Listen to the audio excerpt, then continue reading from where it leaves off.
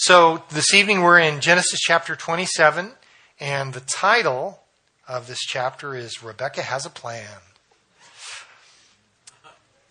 Interesting family situation we're diving into here. You know, wealthy families are often conflicted families, unfortunately. You find that people with means are not always people that are close to God, nor are they always all that sane and lucid.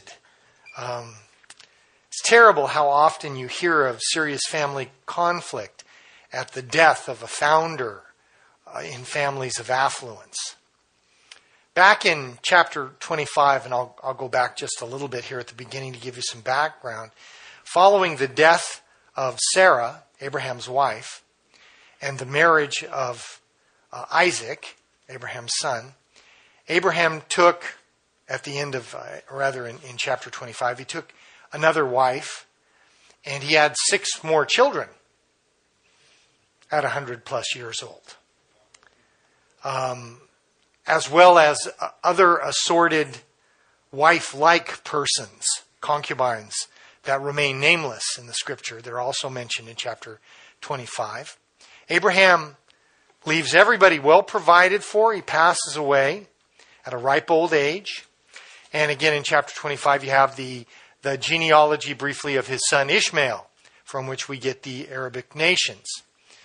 Following that, in 25, the account of Rebekah's pregnancy, Rebekah being Isaac's wife, who came from Abraham's family in Syria at Padan Aram and traveled down with Abraham's nameless servant, who probably is Eleazar of Damascus. But we're not sure for certain, but probably. Actually, before her pregnancy, it tells us that Rebecca has a very difficult time conceiving and bearing children, as did a lot of the prominent women of the Old Testament. Rachel, Jacob's wife, Hannah, Sarah, Abraham's wife, Hannah, the wife of the mother of Samuel, Elizabeth, still technically in the Old Testament there, the mother of John the Baptist, had a difficult time having children, and the wife of Manoah, whose name we don't have, the mother of Samson, also was barren until the Lord intervened on their behalf. Isaac, it tells us in 25 that Isaac prayed for her, and the Lord granted his prayer, and she conceived. In chapter 25, verse 22, it says the children struggled within her, and those children have been struggling ever since, by the way. She asks a really wonderful question in chapter 25. Rebecca asks the question of the ages. If all is well, why am I like this? This is a very popular question among the human race. You know, if everything is the way it's supposed to be, God, what is this mess? And the Lord always has a good answer, a good response to that if we ask sincerely. The Lord speaks to her in verse 23, which is a very important verse actually for our Bible study in chapter 27 tonight. Genesis 25:23 says, 2 nations are in your womb, 2 peoples shall be separated from your body. One shall be stronger than the other, and the older shall serve the younger. So she has twins. I don't know if she knew it before, but after the Lord spoke to her, she did. The oldest came out. He was all hairy. They named him Harry, Esau. And he was also kind of reddish, and so they also called him Red, Edom. Afterwards, his brother came out and took a hold of his heel, and they named him Jacob, or heel grabber, basically. That was very spontaneous. Got all the names right there in that one deal. And it tells us in chapter 25, verse 27, so the boys grew. Esau was a skillful hunter, a man of the field, but Jacob was a mild man. Or the word mild also, from the Hebrew, can also be translated complete, which is kind of interesting. A mild man also dwelling in tents. And Isaac loved Esau because he ate of his game, but Rebekah loved Jacob. Recipe for disaster. recipe. Mommy loves this boy. Daddy loves that boy. And you can just see it develop from that point forward. The end of chapter 25, we have the account of Esau selling his birthright. Actually, the right of the firstborn. Firstborn child inherits a double portion. Always. He is the firstborn. And Esau sells his birthright to Jacob for some lentil stew. I hope it was really good. The emphasis being here, and this is the point that we need to take away from this. Jacob is a little bit of a conniving, okay, maybe more than a little bit. Esau has no serious regard, or not serious enough regard for his calling in the family, and his calling before the Lord. So in the beginning of chapter 6, God reemphasizes his promise to Abraham in the person of Isaac. God speaks to Isaac and reemphasizes the covenant in that situation. There's a famine in the land. God tells him, remain in the land. He'll multiply his descendants. He tells Isaac specifically that it is because of Abraham's obedience these things are taking place, or God's blessing is upon him. And so in chapter 26, Isaac is going to stay in the land of Canaan. He's going to dwell in a place called Gerar, which is actually it's just west of the Dead Sea, over the top of that mountain range on the other side, almost over slightly into the Philistine territory towards the coast. That's Gerar. Great pasture lands, and certainly Isaac had great flocks and herds that he needed that.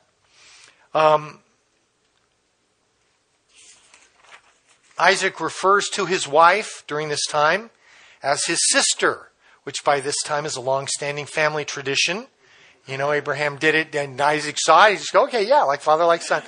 Calls him his sister. The Lord intervenes to protect Isaac, and actually protects Abimelech, the king of the heathen nations living there. He's going to take her for his wife, and sees them. It's pretty funny, you know. He says he sees Isaac sporting with his wife, and you always wonder, well, what's he doing? And I don't know what he was doing. It doesn't say he was sporting with her, but you don't do it with your sister, whatever it was. And so Abraham said, "That's not your sister. That's your wife." He knew right off. Okay. And so God reproves Isaac. And, you know, where's your faith, buddy? Come on. His flocks and herds are multiplied. He redigs some of the wells his father Abraham had dug. He digs some new wells himself. The Lord appears to him in Beersheba and affirms that he is with Isaac in 26:24. He builds an altar there, makes a treaty with this king Abimelech. And Abimelech is really a title. It's not so much the guy's name, title of this particular kingdom. At the end of chapter 26, Esau, Isaac's son, takes a couple of wives for himself from the Hittites, the children of Heth, the children of the land. And they are a problem to Isaac and Rebekah. Actually, at the end of chapter 26, 26:35, they were a grief of mind to Isaac and to Rebekah. So, the start of chapter 27 is really, folks, the changing of the guard from Abraham to Israel and the 12 patriarchs. Isaac, honestly, is just a little bit of a speed bump in there. He's an important person. I mean, Abraham takes him up onto the mountains of Moriah in chapter 22 to sacrifice him. And there are a lot of things about Isaac that are very significant. God reaffirms the covenant with him. But Abraham dies in chapter 25, and at the end of 27, Jacob is on his own. And so you've got basically one chapter there that Isaac is really significant in the whole book of Genesis. You kind of get the impression that God is really looking for a particular people to work in specific ways. And I really think God is always doing this, gentlemen. God is looking, 2 Chronicles 16:9, the first part of the verse says, "The eyes of the Lord run to and fro throughout the whole earth to show himself strong on behalf of those whose heart is loyal to him." Great verse to have in your head. because God is always looking for people that he can use, for men that he can use in a specific way. Loyalty to God is unfortunately not the natural condition of our hearts, which kind of further complicates the whole process. God is looking for an instrument. He's looking for a tool that he can use. But first, he will have to remake this person in his image to use him as he intends. A.W. Tozer said, God never uses a man greatly until he first hurts him deeply. And we find this idea illustrated pretty clearly in the scripture and especially in the life of Jacob. Genesis chapter 27 verse 1. It says, now it came to pass that when Isaac was old and his eyes were so dim that he could not see, that he called Esau, his older son, and said to him, my son? And he answered, here I am.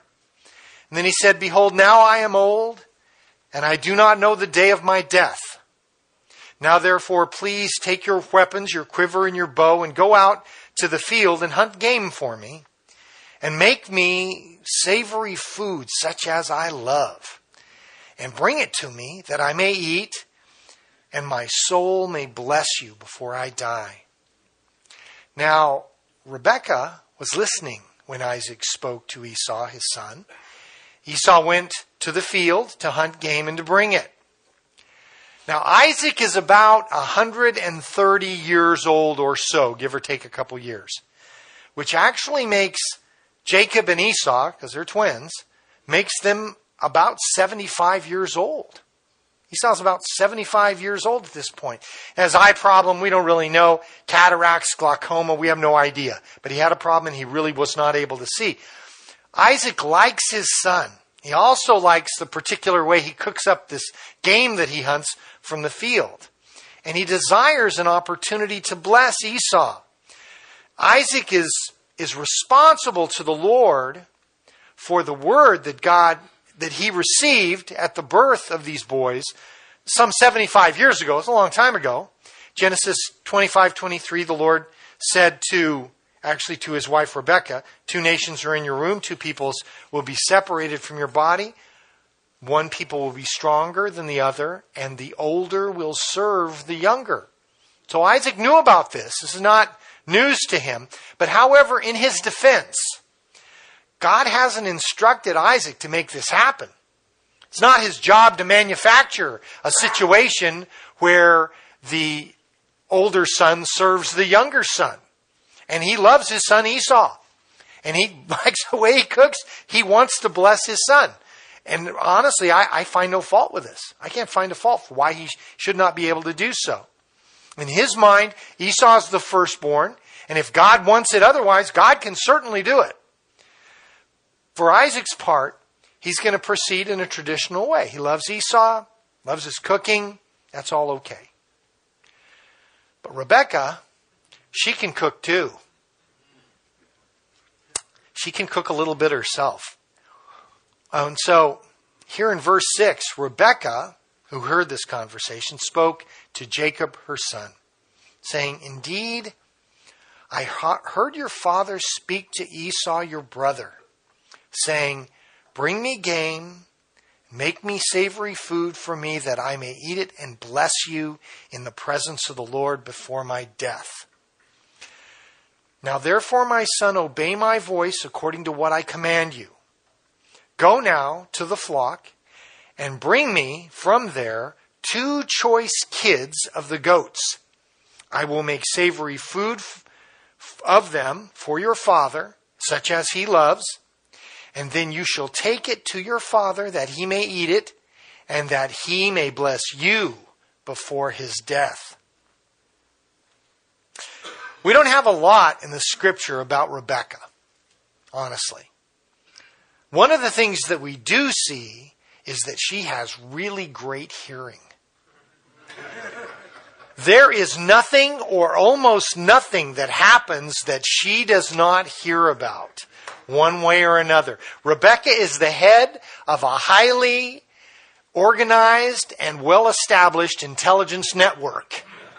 Let me tell you, there was nothing that went on in any of those tents that Rebecca didn't know about in great detail. She is also a great planner. She's not so big on how to deal with the situation after your plan has burned the house down to the ground, but she may have an idea or two for that. But if you're looking for somebody that can get you up to your elbows in alligators, she's your girl. Something she seems to have in common with her brother, Laban, who lives back up in Syria. They left him up there. He left him in Syria. I have a suspicious inkling that he's going to show up in the narrative here before too many chapters pass by. This is the plan. This is her plan. Very simple. Nothing fancy. Dad's blind. Take him some goat stew. He'll bless you. End of the story. Sounds good, doesn't it? Sounds really good. Looks good on paper. You know, everything looks good on paper. You know, and it's the difference between what looks good on paper and what looks good in real life is called wisdom. Wisdom. I got an email the other day. It's from a guy named Mr. Mike. It wasn't you, was it, Mike? Okay. It's an email from Mr. Mike. The subject was respond now. And it was sent out to undisclosed recipients. So I knew definitely that was for me. It says, this is to let you know that the corrupt officials in Nigeria who you have been sending money to has been arrested. Good. So therefore, the federal government of Nigeria has agreed to send you $5 million for your loss and troubles. Is that cool? Again, you're only to pay $50 for the release of the fund. If you have agreed to pay, then you can send the details below to a quick transfer. Your full name, your phone number, your occupation, the bank number, and routing number of your account. Signed, Mr. Mike. Pretty awesome, huh? Very simple. Looks great on paper. That Mr. Mike, he's something. I'm telling you. Probably more, brother. Probably more. God help us. This is the problem then. One of the problems. Our sister Rebecca is not trusting the Lord. She is not trusting the Lord. I don't know if you've really noticed, but it can be difficult from time to time to trust God the way that you ought to. Especially when you have an opportunity to take the thing in your own hands and to make it happen yourself. This is a good thing. It's the thing God wants to happen. I had a word from God. I have an opportunity to intervene here, take a hold of this situation, and fix it right up. Make it happen myself. Or try to make it happen myself. Or make it a lot more complicated and confusing than it was before. Or make it into a big mess that nobody can fix. This is really more like what we do. We have a tendency to take things God wants to do and turn them into a huge mess that nobody can fix. It's our gift. You know, God helps those that help themselves. Actually, you know, it's wild. I had an argument with one guy. Years ago, I was working as a security guard over here on Michelinda. And guy was working there, and I went in to relieve him, and I was talking to him. I had my Bible with me and started sharing with him. And he said, yeah, you know, like that verse, God helps those that help themselves. Where's that verse? And he goes, oh, it's in there. A priest showed me the other day. So he did. I said, I wondered, is it anywhere near Proverbs 3:5? Trust in the Lord with all your heart. Don't even lean on your understanding. We never found it, unfortunately. Never found that verse.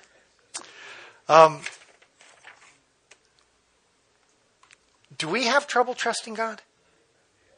Sometimes. It kind of depends on, what you mean. Some things are harder to trust God regarding than others. And this is not, not to look down on people who are having a difficult time trusting God. Let me tell you something. You go into the doctor and he diagnoses you with cancer, you're going to have a difficult time trusting God, generally speaking. That's and nobody should think poorly of you for that. It's the process. You're in that situation where you're going to be wrestling with the Lord, and He has a purpose. He has a design upon your life. He loves you dearly, but that doesn't mean that you're not going to have some difficulty in trusting God. That doesn't change the fact that God's the only one who knows what's coming. And the rest of us, we're just guessing. We really do not know for our lives the specifics that are coming. Anytime I fail to put the controls of my life in His hands, I am looking for trouble. That needs to be my desire. I may have a hard time getting there, but folks, that needs to be the target. That's what I'm shooting for. I want to put the control of my life into the Lord's hands in every way possible, according to wisdom. Especially when my plan is obviously contrary to the Scripture, like lying and or deception. Notice his mother commands him in verse 8.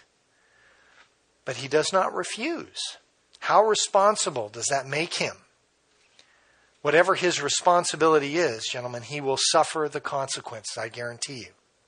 Check out his response here, starting in verse 11. Verse 11, Jacob said to Rebekah, his mother, "Look, Esau, my brother, is a hairy man, and I am a smooth-skinned man. Perhaps my father will feel me, and I shall seem to be a deceiver to him, and I shall bring a curse upon myself and not a blessing." But his mother said to him, "Let your curse be on me, my son. Only obey my voice and go and get them for me." And he went, he got them, he brought them to his mother. His mother made savory food, such as his father loved. Then Rebekah took the choice clothes of her elder son, which were with her in the house, put them on Jacob, her younger son, and she put the skins of the kids and the goats on his hands, on the smooth part of his neck. She gave the savory food and the bread which she had prepared into the hand of her son Jacob. Jacob at least had the sense enough here to point out some of the problems of the plan. Perhaps my father will feel me and I shall seem to be a deceiver to him and shall bring a curse on myself and not a blessing. Now, I want you to notice this. I shall seem to be a deceiver. I don't want my dad to think I'm trying to deceive him. Never underestimate the ability of a person to rationalize their situation. If this guy is not full on lying to his father, what on earth is he doing? I don't want him to think I'm deceiving him. What on earth? Rebekah, she smooths the whole thing over. She takes responsibility. Let your curse be on me, my son. Only obey my voice. I think it's worth mentioning that these people, all of these people, place a very strong importance upon the blessing or the cursing of themselves by the father, the husband. It's very strong, for one thing, it's a very, very strong patriarchal society, as it is in the Middle East today, to this very day. Father knows best meets it's a man world. And when you get Robert Young and James Brown in the same sentence, you got something. It's all business. More than anything, it is the Lord that blesses and curses the lives of people. And these people are very aware of the impact, the potential impact for their lives. The account in their lives of God's faithfulness to them is something that they live with every day. They were not like people today that I think are inclined to imagine that when good things happen to them, it's just coincidence, that I prayed and asked for that, and it just when I pray for a parking spot and there happens to be, it probably was there anyway, but, being blessed by God is a miracle. It is a miracle. When you come before the Lord and you ask for His help and His direction and His blessing upon your life, and He reveals Himself, this is something that we need to take note of. We need to hold that in our hearts. It needs to be precious to us. It needs to be something that we consider. If you're blessed where you work and you have asked the hand of God to rest upon you, you need to know that it's from the Lord. If you've asked God to bless your family have his hand upon your family and to reveal himself in your home, in your relationship with your wife, your relationship with your kids. You know, this is a huge thing. This is the work of your life. And the day that you die, as you're laying in your deathbed, you're going to look back to God's work and his hand upon your life. And you are going to need to acknowledge his faithfulness to you. How good he is. If you're a single guy here tonight and you're praying for God to bring you a wife, you need to be confident that he's able to do that according to his plan. You need to look to him and allow him that latitude to bless you and to provide for you according as he sees fit. Being cursed is judgment from God. It is, in the life, especially in the life of a believer, it is corrective. It is correct. It's not punitive. It's corrective. God wants to get us back to the perspective that we need to have. In this situation has taken some substantial time. You know, you don't kill, dress, and cook a goat and bake bread in just a few minutes, even a small goat. And so Mom provides the plan, and Jacob is the guy who has to step out and do the deed. So in verse 18, he went to his father and he said, "My father." And he said, "Here I am. Who are you, my son?" Jacob said to his father, "I am Esau, your firstborn. I have done just as you told me. Please arise and sit and eat of my game, that your soul may bless me." But Isaac said to his son, "How is it that you found it so quickly, my son?" And he said, "Wah, because the Lord your God brought it to me." Then Isaac said to Jacob, "Please come near that I may feel you, my son, whether you really are Esau or not." It's going south real quick. And Jacob went near to Isaac, his father, and he felt him, and he said, "The voice is Jacob's, but the hands are the hands of Esau." Let me tell you, if he had goat skin on his hands, that Esau's a hairy guy, man. I mean, no two ways about it. He was a bear. Notice, guys, when we make a decision that we know is wrong, and we've all done this, when we make a decision, we're going to do something that we know is wrong.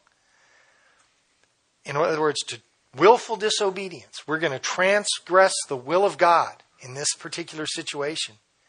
That commitment to take that step, it demands a great sacrifice. First, God convicts you in your heart. You know what you're doing is wrong. And then he confirms that through multiple independent sources.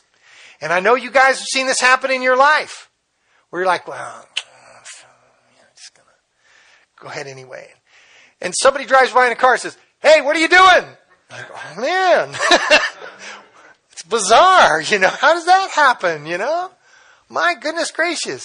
I'll never forget, I was going to watch this R-rated movie one time. Seriously. Sit down and watch this movie. Sit down, turn it on, you know. Nobody's around. Just watch this movie. It comes on. Up on the screen before the movie starts. What does it profit a man if he should gain the whole world and lose his own soul? Quoting, I'm like, what evil R-rated movie puts Bible scriptures at the beginning? Because they know you Christians are going to go out and rent this thing and want to watch it. You know, it's like, oh my gosh. Your heart's just about to jump out of your chest, you know. Wow. Unbelievable. Multiple independent sources. God will convict you. Why does he do this? Because he loves you. Because he loves you. Because he's giving you that door. Do the right thing, brother. Do the right thing. Save yourself a lot of trouble. Turn. Obey the truth. Obey the Lord. But when we follow our own bent anyway, gentlemen, it gets very expensive. It gets very expensive. Notice from the beginning, his father knows something is wrong. He went to his father and said, "My father," he said, "Here I am. Who are you, my son?" Jacob said, "I am Esau." First thing, before he's in the door, he's got to lie to him. In his own mind, it was like, I'll just go in there and give him the stuff. He'll say, "Oh, bless you, bless you." And I'll walk right out. Not going to happen. Esau, your firstborn. He lies. And then that's not bad enough. At verse 20, he brings the Lord into his lie. How'd you get it so quickly? Because the Lord your God brought it to me. Oh my gosh. And Isaac is not fooled. Though he is blind, but goat hair on the neck, that did the trick. He didn't recognize him, but because his hands were hairy like his brother Esau's hands. In verse 23, so he blessed him. In verse 24, he said, are you really my son Esau? He said, yeah, I am. I am, really. He said, bring it near to me, and I will eat of my son's game, that my soul may bless you. And so he brought it near to him. He ate. He brought him wine. He drank. Then his father Isaac said to him, come near, and kiss me, my son. And so he came near, he kissed him, and he smelled the smell of his clothing, Rebekah. And he said, surely the smell of my son is like the smell of the field which the Lord has blessed. Jacob continues to lie to his father. This is not a practical joke. This is not a practical joke. His father is blind. His father's 130 years old. This is the act of insulting and mocking his relationship with his father, a person who has given his all for the life of this young man, given him everything. This is a very, very serious thing to his father.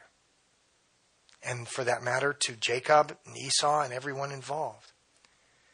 His father is still not convinced in verse 24, but when he smells the clothes of Esau, that did it for him. And so in verse 28, he pronounces the blessing upon Jacob. He says, therefore, may God give you the dew of heaven, of the fatness of the earth, and the plenty of grain and wine. Let peoples serve you, and nations bow down to you. Be master over your brethren, and let your mother's sons bow down to you. Cursed be everyone who curses you, and blessed be those who bless you. So this is the pronouncement of the blessing. And the blessing is of such a great value that it really, to Jacob, to his mother, it overshadows in their eyes the deception. One of the interesting aspects of the blessing, which Isaac passes on Jacob and on Esau for that matter, is the fact that all these people involved wholeheartedly believe that Isaac is speaking prophetically from the Lord.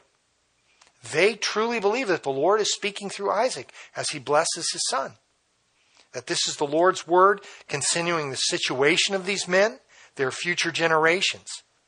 As we have the advantage of a historical perspective, we can see the truth of this issue. First of all, the first 5 things he says in this blessing, all right?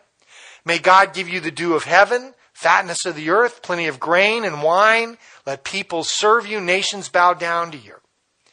Now, we're not going to take the time to make this Bible study a point-by-point history of Israel, ancient and modern.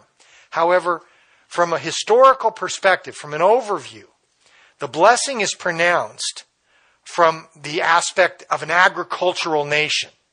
Okay? The people of Israel were agronomists. They were herdsmen and farmers. That's what they did for the next 1,300 years from the time of Isaac forward. And let me ask you the question. Where would you place the Jewish people in a group in terms of economic success throughout the history of the world? We have this tendency to think of Jewish people as tradesmen, entrepreneurs, bankers. We're largely familiar with them in the modern world. And according to the history of the Jewish nation, they really didn't learn commerce and banking and international trade until during the Babylonian captivity from about 700 BC to 500 BC, depending on where you place them. And that's the 10 northern tribes as well as Judah and Benjamin. And this is still 1,300 years before that time. But I think we could safely say we would place the Jewish people conservatively in the top 25% of successful people of all time in the world, maybe much higher. The sixth and the seventh points that he makes in this particular blessing: be the master over your brethren, let your mother's sons bow down to you, are references to only one thing, because Jacob only has one brother, and that's Esau. That is Esau. This follows the relationship between Israel and Edom. Edom is the nation that is descended from Esau. Esau and his family, a little bit later in the book of Genesis, will be identified as the inhabitants of Mount Seir. Actually, in chapter 36, verse 8, so Esau dwelt in Mount Seir. Esau is Edom. So the Edomites, Idumean. Yeah, thanks. No, not Idi Amin. Idi Amin. Actually, Herod the Great was, in some part, descended from the descendants of Esau. He was Idi Amin. And he was also descended from Maccabees as well. Some slight descent. As to the issue of Jacob's supremacy, there's a back and forth throughout the years who was in charge. In Deuteronomy chapter 2, verse 4, the Lord instructs the people of Israel as they're leaving Egypt, coming into the promised land, saying, you are about to pass through the territory of your brethren, the descendants of Esau who live in Seir. And they will be afraid of you. Therefore, watch yourself carefully. Do not meddle with them, for I will not give you any of their land, not so much as one footstep, because I have given Mount Seir to Esau as a possession. You shall buy food from them with money, that you may eat, and you shall also buy water from them with money, that you may drink. So God, instructing Moses and the children of Israel coming out of Egypt, is very considerate of the descendants of Esau, that they shouldn't infringe upon them in any way. Now, Saul, from the time of the kingdom, in 1 Samuel 14, had been in conflict with Edom. In 1 Samuel 14:47. But by the time you arrive at the kingdom under David, about 40 years later, in 1 Kings 11, verse 15, it happened that when David was in Edom, and Joab, the commander of the army, had gone up to bury the slain, that he killed every male in Edom. Because for 6 months Joab remained there in Israel until he had cut down every male. Parallel account in 1 Chronicles 18. King David also dedicated these to the Lord, along with the silver and the gold he brought back from all the nations, from Edom, from Moab, and from the people of Ammon, the Philistines, and Amalek. Moreover, Abishai, the son of Zeruiah, killed 18,000 Edomites in the Valley of Salt. He also put garrisons. They had military bases in Edom. And all the Edomites became David's servants, and the Lord preserved David wherever he went. So pretty plain. It's pretty plain that this blessing upon Jacob was carried out, and that his brothers' descendants did bow down to him. And there were some changes in detail. The 8th and 9th points of this blessing is a reference to God's favor upon the people, a reiteration of the promise to Abraham. In Genesis 12:3, God blesses Abraham. He says, I will bless those who bless you, I will curse those who curse you, and in you all the families of the earth shall be blessed. And although the promise is specific to Abraham, and this one's specific to Jacob, we look at the family of Abraham and Jacob, Israel. Jacob is Israel. As he's coming back out of Syria, that will happen. The history of the nation is tragic in the extreme, but God has certainly cursed those people who have cursed Israel. You look at, for 50 years, the nation of Germany was divided in two, and the East Germany was a mess. It was a terrible, horrible place for people to live, where people struggled under a oppressive government. It was probably the next thing to North Korea. It was horrific. God judged those people as they abused and mistreated the Jews. Example of God blessing a nation that blessed the Jews? Always tripped me out. Being a minor history buff, I don't know much about history, but it always interested me. How the nation of France, from the French Revolution, which was a chaotic bloodbath where everybody, the whole country, the whole infrastructure, all the organization and everything just went totally out the window. Total bloodbath. nation of France, in a period of about just right around 20 years, became an empire that threatened to rule the world under Napoleon. I always wondered, how does that happen? I mean, was Napoleon just that amazing organizational guy, just said, okay, I'm in charge, and bam, everything took off? I mean, just really doesn't, it's not logical, especially in 1800, in the year 1800. How does this take place? Then you got to realize that at the height of the French Revolution, in the Articles of the Rights that these guys put out for the first time in the history of the world, a nation gave human rights to the Jewish people as a whole. And God blesses those who bless the Jews. He does. Amazing. A situation with a whole bunch of question marks, at least, until you realize the French Revolution.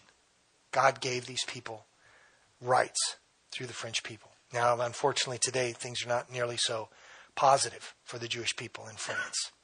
Cursed be everyone who curses you, blessed be those who bless you. Now, in verse 30, now it happened that as soon as Isaac had finished blessing Jacob, Jacob scarcely had gone out from the presence of his father. Hey, who is that guy wearing my shirt? That Esau, his brother, came in from hunting. He also had made savory food. He brought it to his father, and he said to his father, "Let my father arise and eat of his son's game, that your soul may bless me." And his father Isaac said to him, "Who are you?" And so he said, "Well, I'm your son, your firstborn, Esau." And then Isaac trembled exceedingly. And he said, "Who? Where is the one who hunted game and brought it to me? I ate all of it before you came, and I have blessed him. Indeed, he shall be blessed." The jig is up. Now, they had to know that this would happen, folks. They had to know. Rebekah knew. They knew that this would. They don't hold Esau in tremendously high esteem in this family. The nature of betrayal, folks, because we live with human beings, we also live with the real threat of having our interests betrayed, because this is what people do. And the truth is, in some ways, we open the door for our own injury. I say that because, no one can really hurt you badly unless they're close to you. Closer a person is to you, physically or emotionally, in this case emotionally, the closer a person is to you, the more devastating the injury. So your closeness with other people opens a door for you to be injured. So what do you think we should do about that? Are you supposed to not care about people? I really don't think that's God's plan. It's certainly not what we see in his example. And we do want to follow his example. We can deduce from the example, following God intends us to follow, he intends for us to love people. And people are people. God intends for us to suffer injury at the hands of people, which is for us a part of properly displaying his love, which is what he did, isn't it? See, Jesus, he came to earth to love people. Did he know he was going to get hurt? Oh, yeah. He knew exactly what was going to happen. But that was the purpose. That was the purpose. And he wants me to follow that example. I spend all my time trying to protect myself from people that might injure me in some way or another. How am I going to honor God? See, it's all about me at that point. God's purpose is for me to put my eyes on him, let him worry about my back, make myself vulnerable to people. I look at these guys in here who go out every Friday night street witnessing. They're just laying it out there on the line, man. Here I am. I believe in Jesus. How you doing today? Would you like to talk for a minute? People in church look at that and say, "Well, how embarrassing. How could you do?" Yeah, well. Among other things, yeah. I've almost been punched out on the street at least once that I can remember. Bottom line is, what is the Lord's purpose at work in our lives? I'm not here for me. It's not about me. I'm here to serve the Lord's purpose. And I'm either willing to step out and put myself at risk and do that. And I don't mean by, putting yourself at physical risk. Don't throw your pearls before swine. I've had the Lord give me that verse on the street before too. You know when to walk away. Use wisdom. But at the same time, God intends us. There are situations where we are going to be taken advantage of. Homeless people come into the church all the time seeking help and assistance. And if I waited for the homeless person that was going to tell me the truth, we might never give anything to anybody. People come in here, they got stories from, their mother's in the hospital and they're on, and here's the paperwork, and I got, and I'm just praying, Lord, give us wisdom. What do we do here, Father? How can we be your servant, your representative? And there are times where we send people on their merry way and say, no, I'm sorry, we just can't help you. But our prayer is that every person who comes in here will get what they need from the Lord. Every single person. Because let me tell you, those people come in here with a tall tale about how they need this and that and the other thing, and they're just making it up, and they've been going up and down the street, hitting every church.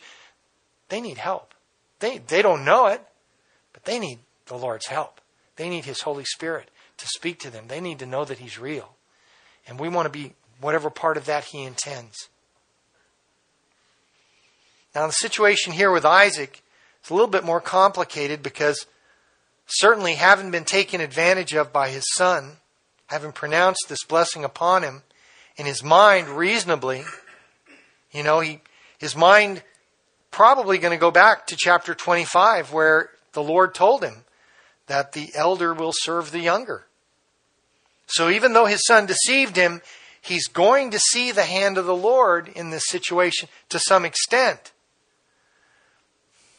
That, of course, means, there are consequences for sure. In verse 34, when Esau heard the words of his father, he cried with an exceedingly great and bitter cry. And he said to his father, "Bless me also, O my father." But he said, "Your brother came with deceit and has taken away your blessing." And Esau said, "Is he not rightly named Jacob? For he has supplanted me these 2 times. Took away my birthright." Actually, sold it to him. He didn't take it away. Took away my birthright. And now he has taken away my blessing.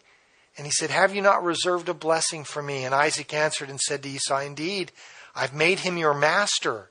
And all his brethren I have given to him as servants. With grain and wine I have sustained him. What shall I do now for you, my son?" And Esau said to his father, "Have you only one blessing, my father? Bless me also, O my father." And Esau lifted up his voice and he wept. And Isaac his father answered and said to him, "Behold, your dwelling shall be with the fatness of the earth, the dew of heaven from above. By your sword you shall live. And it shall come to pass that when you become restless, that you will break his yoke from your neck." There's some real consequences from Jacob's sin. Family, they may have had some trouble and difficulty in the past, but now we have the provoking of violence. And remember, this is not the wimpy brother. This is Harry. And here he is, very, very upset, and he wants to be blessed. So Isaac blesses him as well, a little bit differently. He's not in charge. He lives by his sword. It shall come to pass when he's restless, he shall break the yoke of Jacob from off his neck.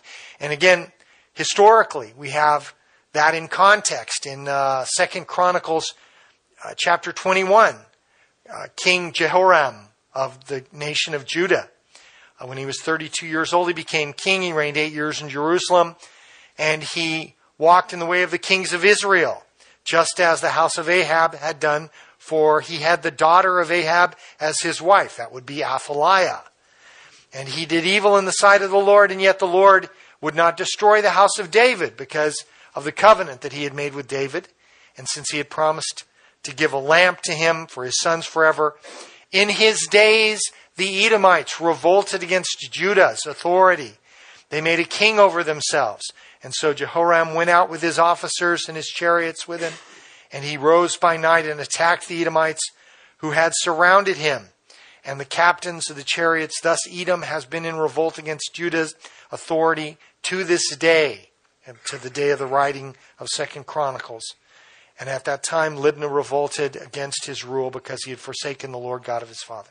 So we have the fulfillment of the blessing of Isaac for his son Esau to break the yoke of the kings of Israel off of his neck.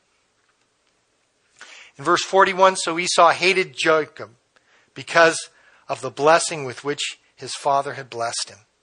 And Esau said in his heart, the days of mourning for my father are at hand. Then I will kill my brother Jacob. And of the words of Esau, her older son, were told to Rebekah. She hears everything. So she sent and called Jacob, her younger son, and said to him, surely your brother Esau comforts himself concerning you by intending to kill you. Esau is hated. Esau hates Jacob. Not only that, he plans to do something about it. Rebekah doesn't want to take any chances, and she just happened to hear about it. Jacob has sinned against the Lord, against his father, against his family. Rebekah has sinned. Isaac has actually sinned. And there's, folks, there's always enough responsibility to go around, isn't there? And that's so important. When somebody has a gripe with you, do yourself a favor. Look at the situation and see what aspect of responsibility you can claim for yourself. Should you have been more sensitive? Should you have thought about the thing? Should you looked at it more clearly? Is there any way that you can honestly apologize for whatever responsibility you have? Because if you do that, you make your life a lot easier. Make opportunity to come to terms with people on a level playing field, and God will bless you for it. God blesses the humble and resists the proud. And there are lots of situations in our life where we are unwilling to. We just don't feel like humbling. Yeah, it's not mine. What's the problem? Don't go there. Look for an opportunity to be responsible in some aspect. Humble yourself. Through humility, the king's throne is made secure. By love, actually, it says in the Proverbs. And authority, the authority that you have, whatever it may be, over your family, at work, over your household. It's not dependent upon you telling everybody you're on charge, jumping up on a rock and telling them they better do what you say or else. Whatever authority you have. Romans chapter 13 tells us all authority is ordained by God. And if the Lord blesses your authority, people will follow you because they want to. You don't want people following you because they're afraid of you. That's ignorance. That's foolishness. You want people to follow you and take your advice. You want your children to listen to your counsel because they hold you in esteem because of the hand of God upon your life. Not because you're bigger than they are. Important stuff. Rebekah's sin is the fruit of bad communication between her and her husband. It really is. If Isaac is disobedient to any extent, it's to bless Esau. Good communication is the fruit of people being surrendered to the Lord, loving the Lord more than they do themselves, following his wisdom. Seems here that the only person that really didn't sin is Esau. And he's the guy who got the short end of the stick. And now he's in sin because he wants to kill his brother. Esau is a very interesting character in the scripture, guys. Some of the best lessons that I have ever learned from the Bible come from the worst people. Samson, Saul, Ahab, Esau. These are people I prayed to the Lord and said, Lord, I don't want to be like that guy. Please, Lord, I don't want to be like this guy. In Hebrews chapter 12 in the New Testament, we have a great warning to believers. Hebrews 12:14 says, pursue peace with all people and holiness, without which no one will see the Lord. looking carefully lest anyone fall short of the grace of God, lest any root of bitterness springing up cause trouble, and by it many become defiled. Lest there be any fornicator or profane person like Esau, who for one morsel of food sold his birthright. For you know that afterward, when he wanted to inherit the blessing, he was rejected, for he found no place of repentance, though he sought it diligently with tears. He wanted to turn it around. He wanted to do better. Not going to happen. Not going to happen.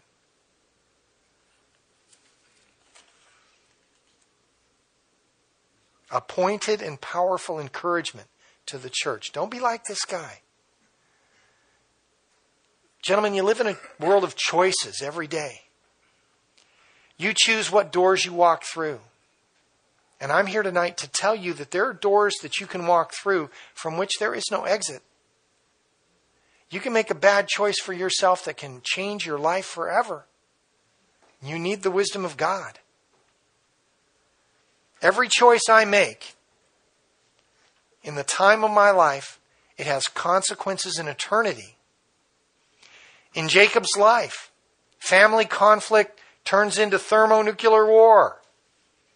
But not to worry, Rebekah has a plan. Rebekah is the man with a plan. In verse 34, therefore my son, obey my voice. Arise, flee to my brother Laban in Haran, and stay with him a few days until your brother's fury turns away. Until your brother's anger turns away from you, and he forgets what you have done to him. Then I will send and bring you from there. Why should I be bereaved also of both of you in one day? Her brother Laban, who we will find has some real skills as a manipulator himself very soon, lives in Haran, in Syria. And this is one of the reasons we will, in about 50 to 75 years, there will be Syrian-style houses built in Egypt, in the land of Goshen, near Ramses. There is a video it's on Netflix, actually. It's called Patterns in Evidence, Exodus. And it talks about some pretty amazing archaeological discoveries in Egypt among people who don't really want to believe that the Jews came out of Egypt, like the book of Exodus says. But if you look at the video, it's pretty amazing. I encourage you. Patterns in Evidence in Exodus. And it is on Netflix, actually. She just says, go stay there for a few days. We'll sort this all out. Then to facilitate the move, she goes to her husband. Because when you manipulate, that's what you do. That's all they know. One of the reasons is, it's good to let God move things along instead of doing it yourself. You can do things. You always can do something. But then you have to clean up the mess and deal with the consequences. Rebekah goes to her husband Isaac. And if you remember, back at the end of chapter 26, we had this commentary about Esau's two wives. When Esau was 40 years old, he took wives Judith, the daughter of Berai, the Hittite, and Basemath, the daughter of Elon, the Hittite. And they were a source of grief to Isaac and Rebekah. And so in verse 46, back here in 27, Rebekah said to Isaac, I am weary of my life because of the daughters of Heth. If Jacob takes a wife of the daughters of Heth like these, who are the daughters of the land, what good will my life be to me? Now, the daughters of Heth is a synonym for the Hittites. And so we open up chapter 28 next week. We will see she has achieved the desired effect, and Jacob is being sent by his father. He's dispatching him to Syria. And things get really interesting as Jacob becomes the focus of God's covenant with the children of Abraham. It's kind of interesting to me, This whole thing started because of the death of Isaac is imminent. He said, I'm going to die any day now. I'm blind. He's blind. He can't see. Don't know the day of my death, but he's going to die very soon. Esau is sure he's going to die soon. As soon as my father's dead, I'm go kill Jacob. Rebekah wants her boy, 75-year-old boy. He's not married at 75. She wants him to be blessed. So she cooks up, as it were, her own plan to make it happen.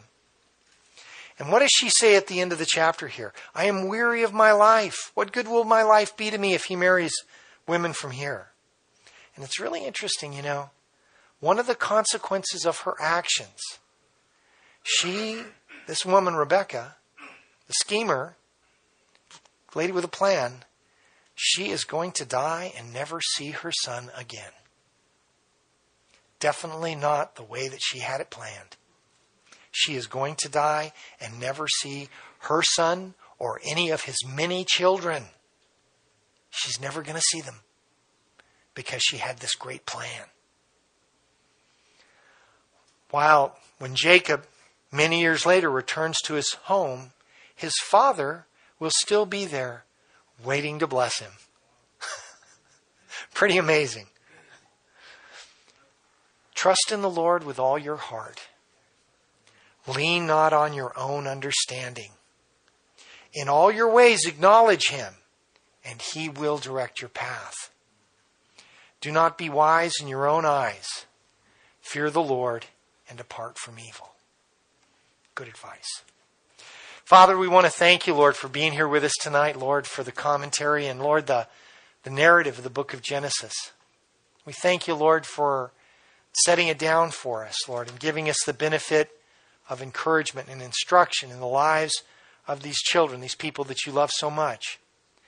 And Father, we pray, Lord, help us to take these issues to heart, Lord, to examine our situation and, Father, to use the wisdom that you provide us. Help me, Lord, Father, to be wise as I proceed, Lord, to serve you and to honor you, and Lord, that we would be your servants first and foremost, to look out for the interests of others, and Lord, to honor you with what we do and what we say. Bless our families, Father. And Lord, we pray that we would be a blessing to our families in all that we do. We love you. And Father, we thank you. We ask these things in Jesus' name. Amen.